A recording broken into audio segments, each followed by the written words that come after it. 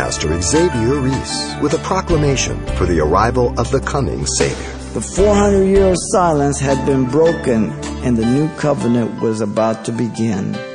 Isaiah 52:10 says, "The Lord Yahweh has made bare his holy arm in the eyes of all the nations, and all the ends of the earth shall see the salvation of our God." The Lord incarnate was about to begin his ministry shortly.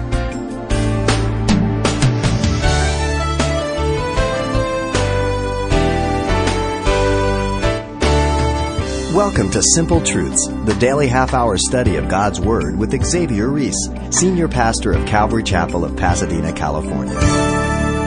The scope and design of John the Baptist's ministry was to bring the people from their sins to their Savior.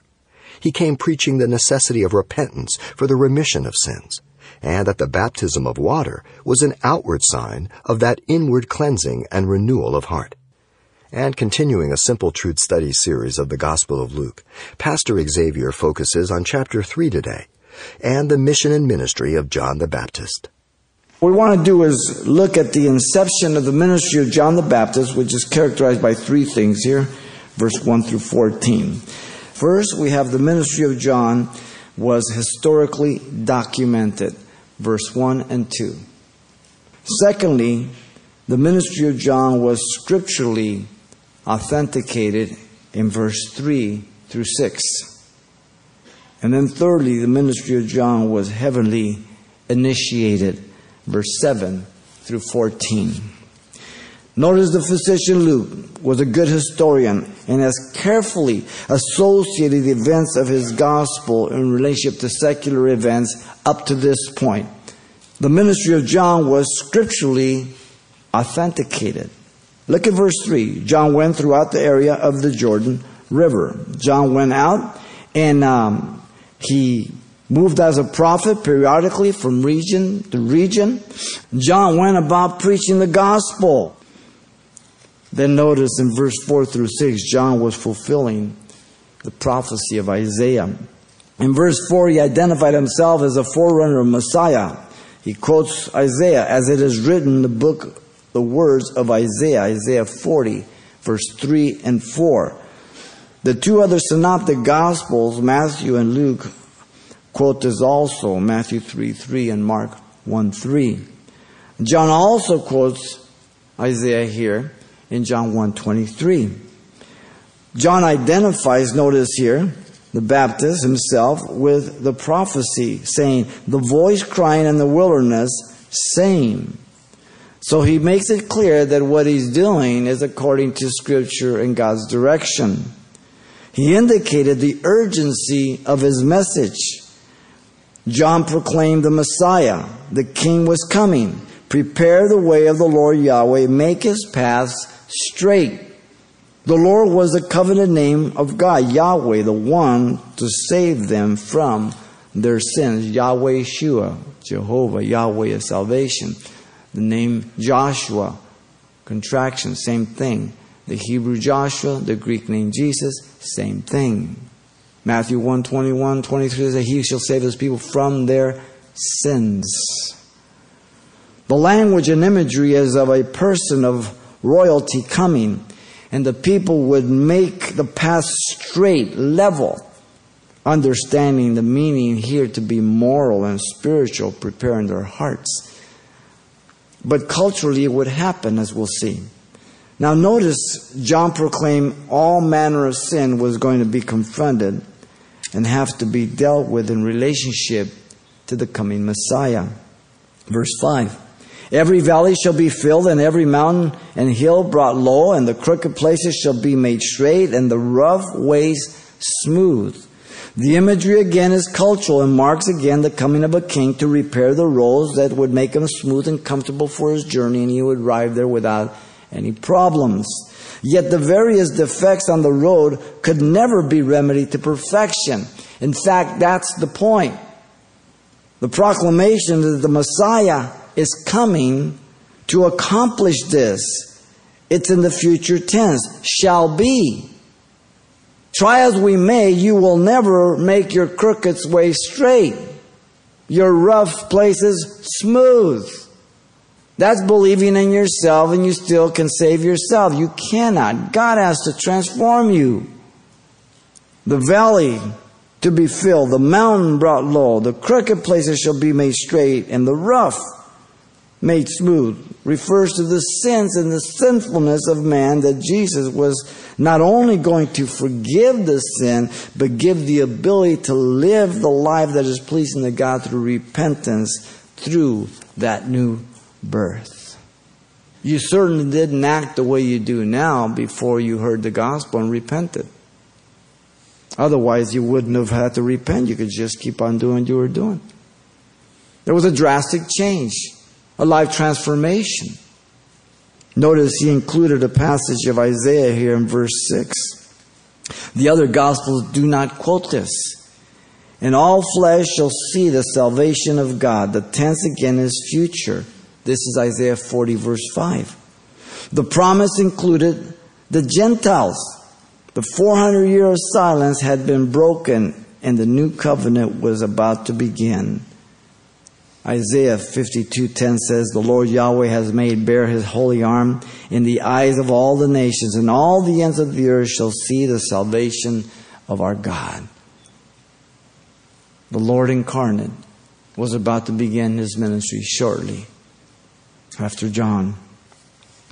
Jesus declared in Luke 7:28, for I say to you, among those born of a woman, there is none greater prophet than John the Baptist, but he who is least in the kingdom of God is greater than he. There's no greater authority and statement about John the Baptist than the words of Jesus. All the prophets, Elijah, Elisha, not one miracle did John ever do. And he's greater than all of them because of his position in history. The only way to God has been signed in blood. There is only one way. Jesus said in John 14:6, I'm the way, the truth, the life, and no man comes to the Father but by me. How broad people want to make the way today. More than Jesus. Include everybody else. No. One way. There's one name, Acts 4:12. There's no name given under heaven and earth whereby we must be saved, Jesus Christ. There's one mediator. One mediator between God and man, the man Christ Jesus. 1 Timothy 2:5. Mary can't do nothing for you. Peter can't do nothing for you. You certainly can't do nothing for yourself. One way, one name, one mediator. What is it that we don't understand? The ministry of John was scripturally authenticated, being very credible. Notice thirdly, the ministry of John was heavenly initiated in verse 7 through 14. In 7 through 9, John declared an uncompromising message to the unrepentant in God's authority. This is always the way we're to preach. Not to go out of our way just to offend people, but to call things as they are. He rebuked sharply those who were insincere about repentance, verse 7. John confronted them with strong language. Then he said to them, the multitude that came out to be baptized by him, brood of vipers? Whoa. John wouldn't get a job in our churches today. The message was clear. They were children of the wicked one, Satan. He didn't call them vipers, but offspring, children of. He's a liar, Satan. Cunning, poisonous, deceptive, hypocritical, treacherous. Matthew tells us that John told this to the Pharisees and the Sadducees who were coming to be baptized. And he warned them of the judgment. Matthew 3:7. All came confessing their sins, we're told by Matthew in Matthew 3:6 and Mark 1:5. Notice John cautioned them. Who warned you to flee from the wrath to come? The phrase, who warned you to flee, we're told is the aorist, indicating, Lenski says, that Satan suggested that these hypocrites can actually escape God's wrath. And there are people who are so self-deceived by Satan that they believe that they are somehow an exception to all the word, the rules, and they can do different things, and they're going to escape the wrath of God. Who are they listening to? Satan and others. who are following Satan. The wrath, the word is orge. It's the natural disposition of God against all sin, due to the fact of His holiness. His holiness demands His wrath, and He must manifest punishment to all sin. The final judgment refers to the second coming, or the white throne judgment. It is present active, the coming wrath. Look at verse 8. He demanded evidence of repentance in their lives.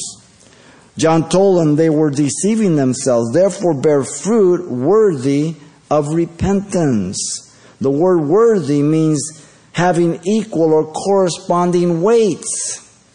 In other words, one must match the other. If someone teaches you and you know very clearly that he says if he has a bird, then the bird must fly. And he says, oh yeah, I got a bird, and he takes you over his house and he shows you a pig, something doesn't balance out. Okay? So in other words, if you say you're a Christian, then there must be a change of life.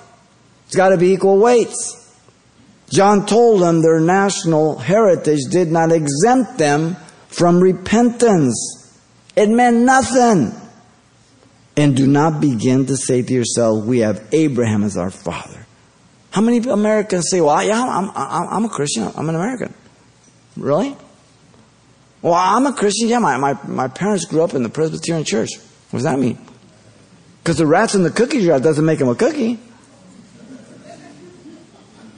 Abraham and father are emphatic.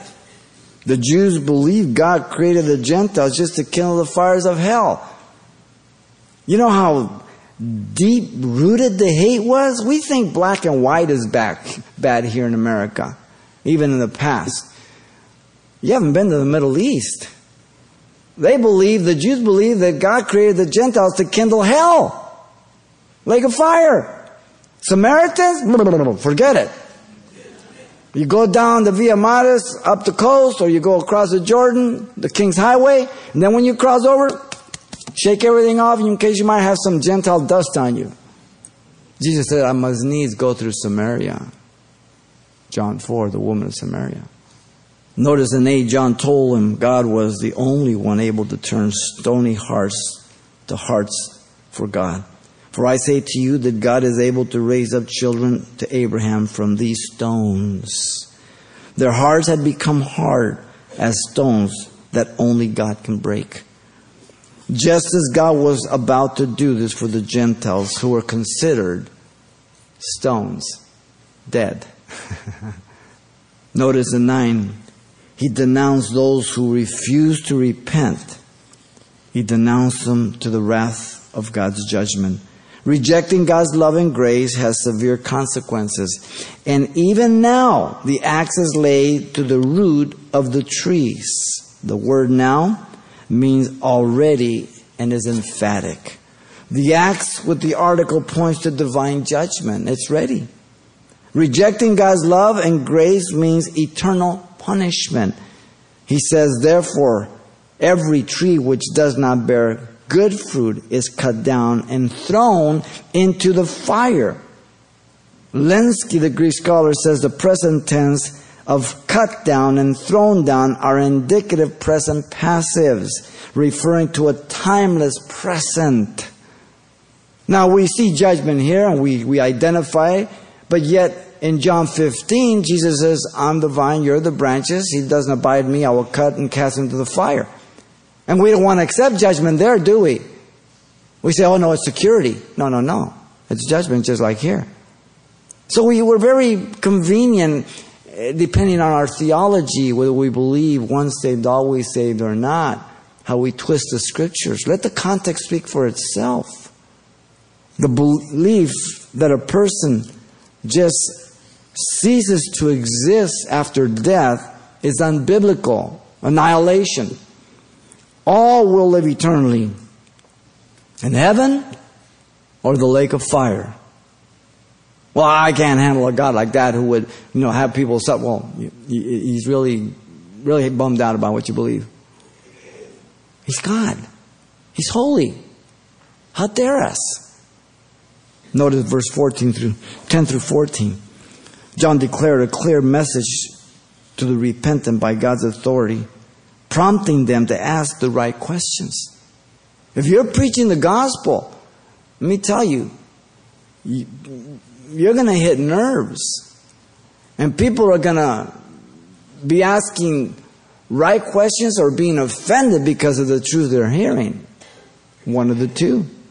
The average person in the crowd are recorded first, verse 10 and 11. The question is, so the people asked him, saying, what shall we do then? He answered and said to them, he who has 2 tunics, let him give to him who has none, and he who has food, let him do likewise. They were to be generous and compassionate towards the poor and less fortunate as Christians, as believers. Simple, equal weight. Not to be saved. You don't do this to be saved. But it's evidence that you are saved. You're merciful. You're compassionate. You're generous. They are imperative commands, not suggestions. The tax collectors in the crowd are recorded second, verse 12. And these guys were just abominable to society. They couldn't be tolerated. The question, then the tax collectors also came to be baptized and said to him, Teacher, what shall we do? Now all these 3 categories are those that stand opposed to those who were insincere. These were sincere. These are truly repenting. And John is giving them the counsel of their new life. Teacher, what shall we do?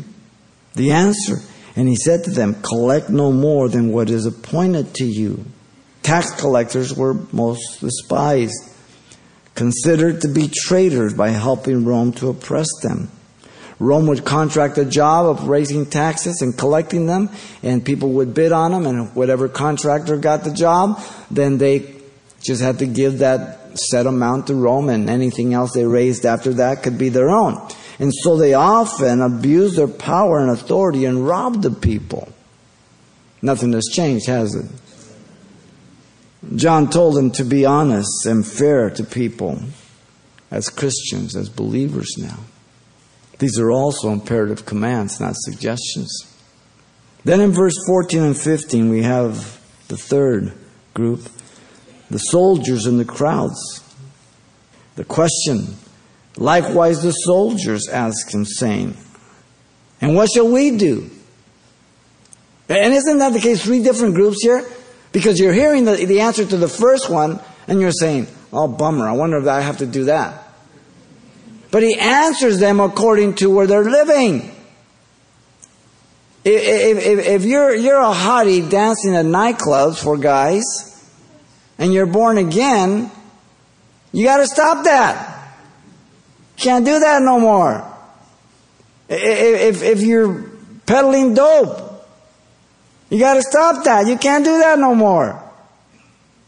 And what should we do? The soldier said. The participle, rather than the noun, Linsky tells us, conveys they served as voluntary soldiers. In other words, these guys were mercenaries. The answer, so he said to them, do not intimidate anyone or accuse falsely, and be content with your wages. Soldiers intimidated, put fear in people, extracted money and property. They accused them falsely so they could coerce them and manipulate them. Wages of the soldiers weren't always paid with money, but rations, commodities. You've heard of the saying, a person that you're worth your salt. That's how soldiers were paid often, in salt. Because salt was very valuable. You use it for preserving and purifying, and you could always sell it because people need it. They didn't have refrigerators. Be content. There's no imperatives here.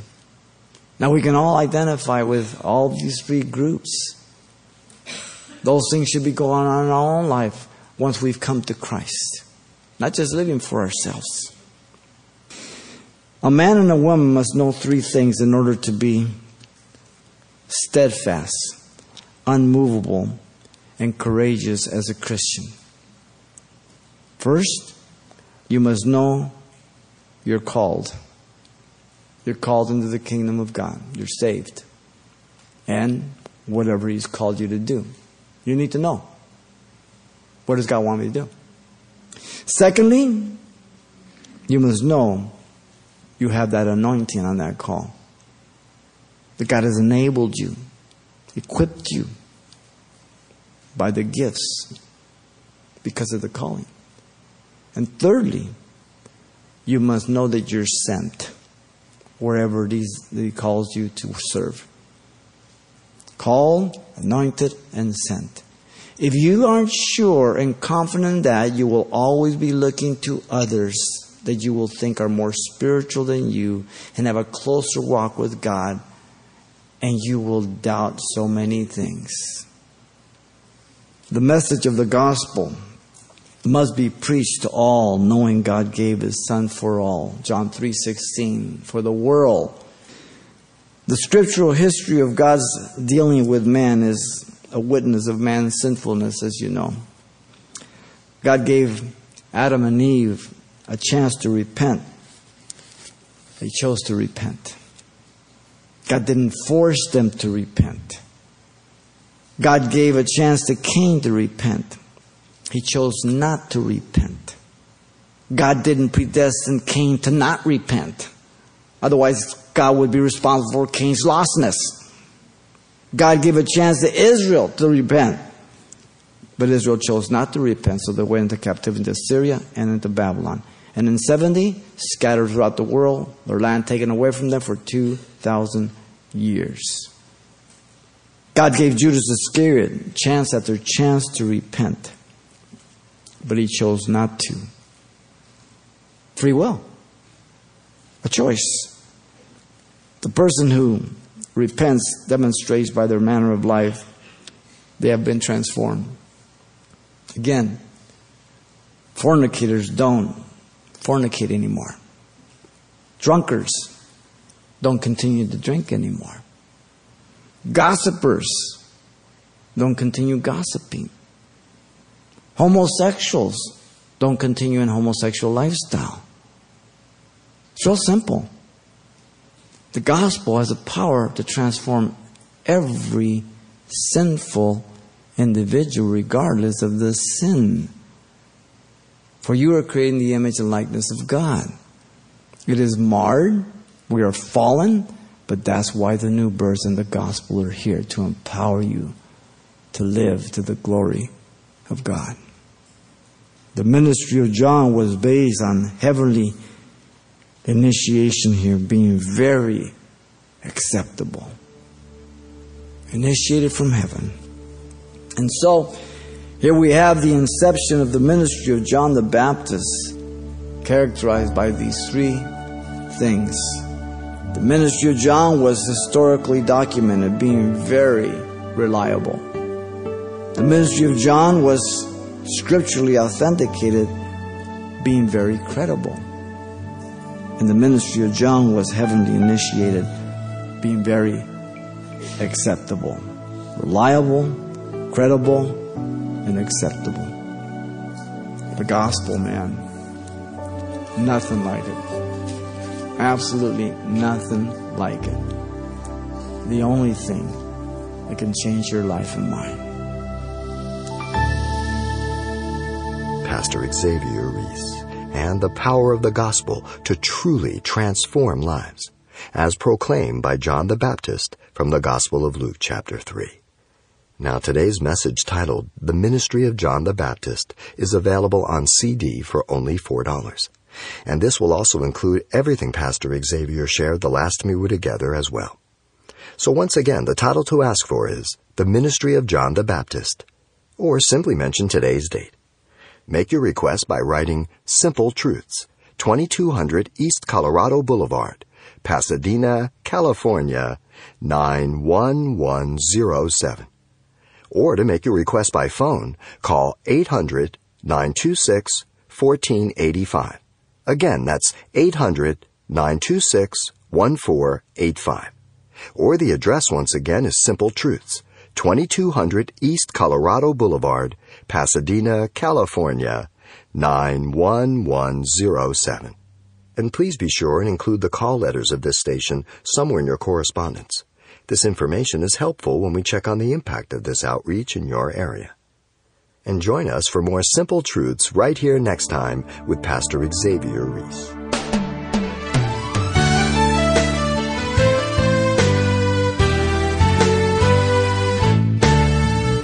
Simple Truths with Pastor Xavier Reese, a daily half-hour broadcast, is a radio ministry of Calvary Chapel of Pasadena, California. www.calvarychapelpasadena.com.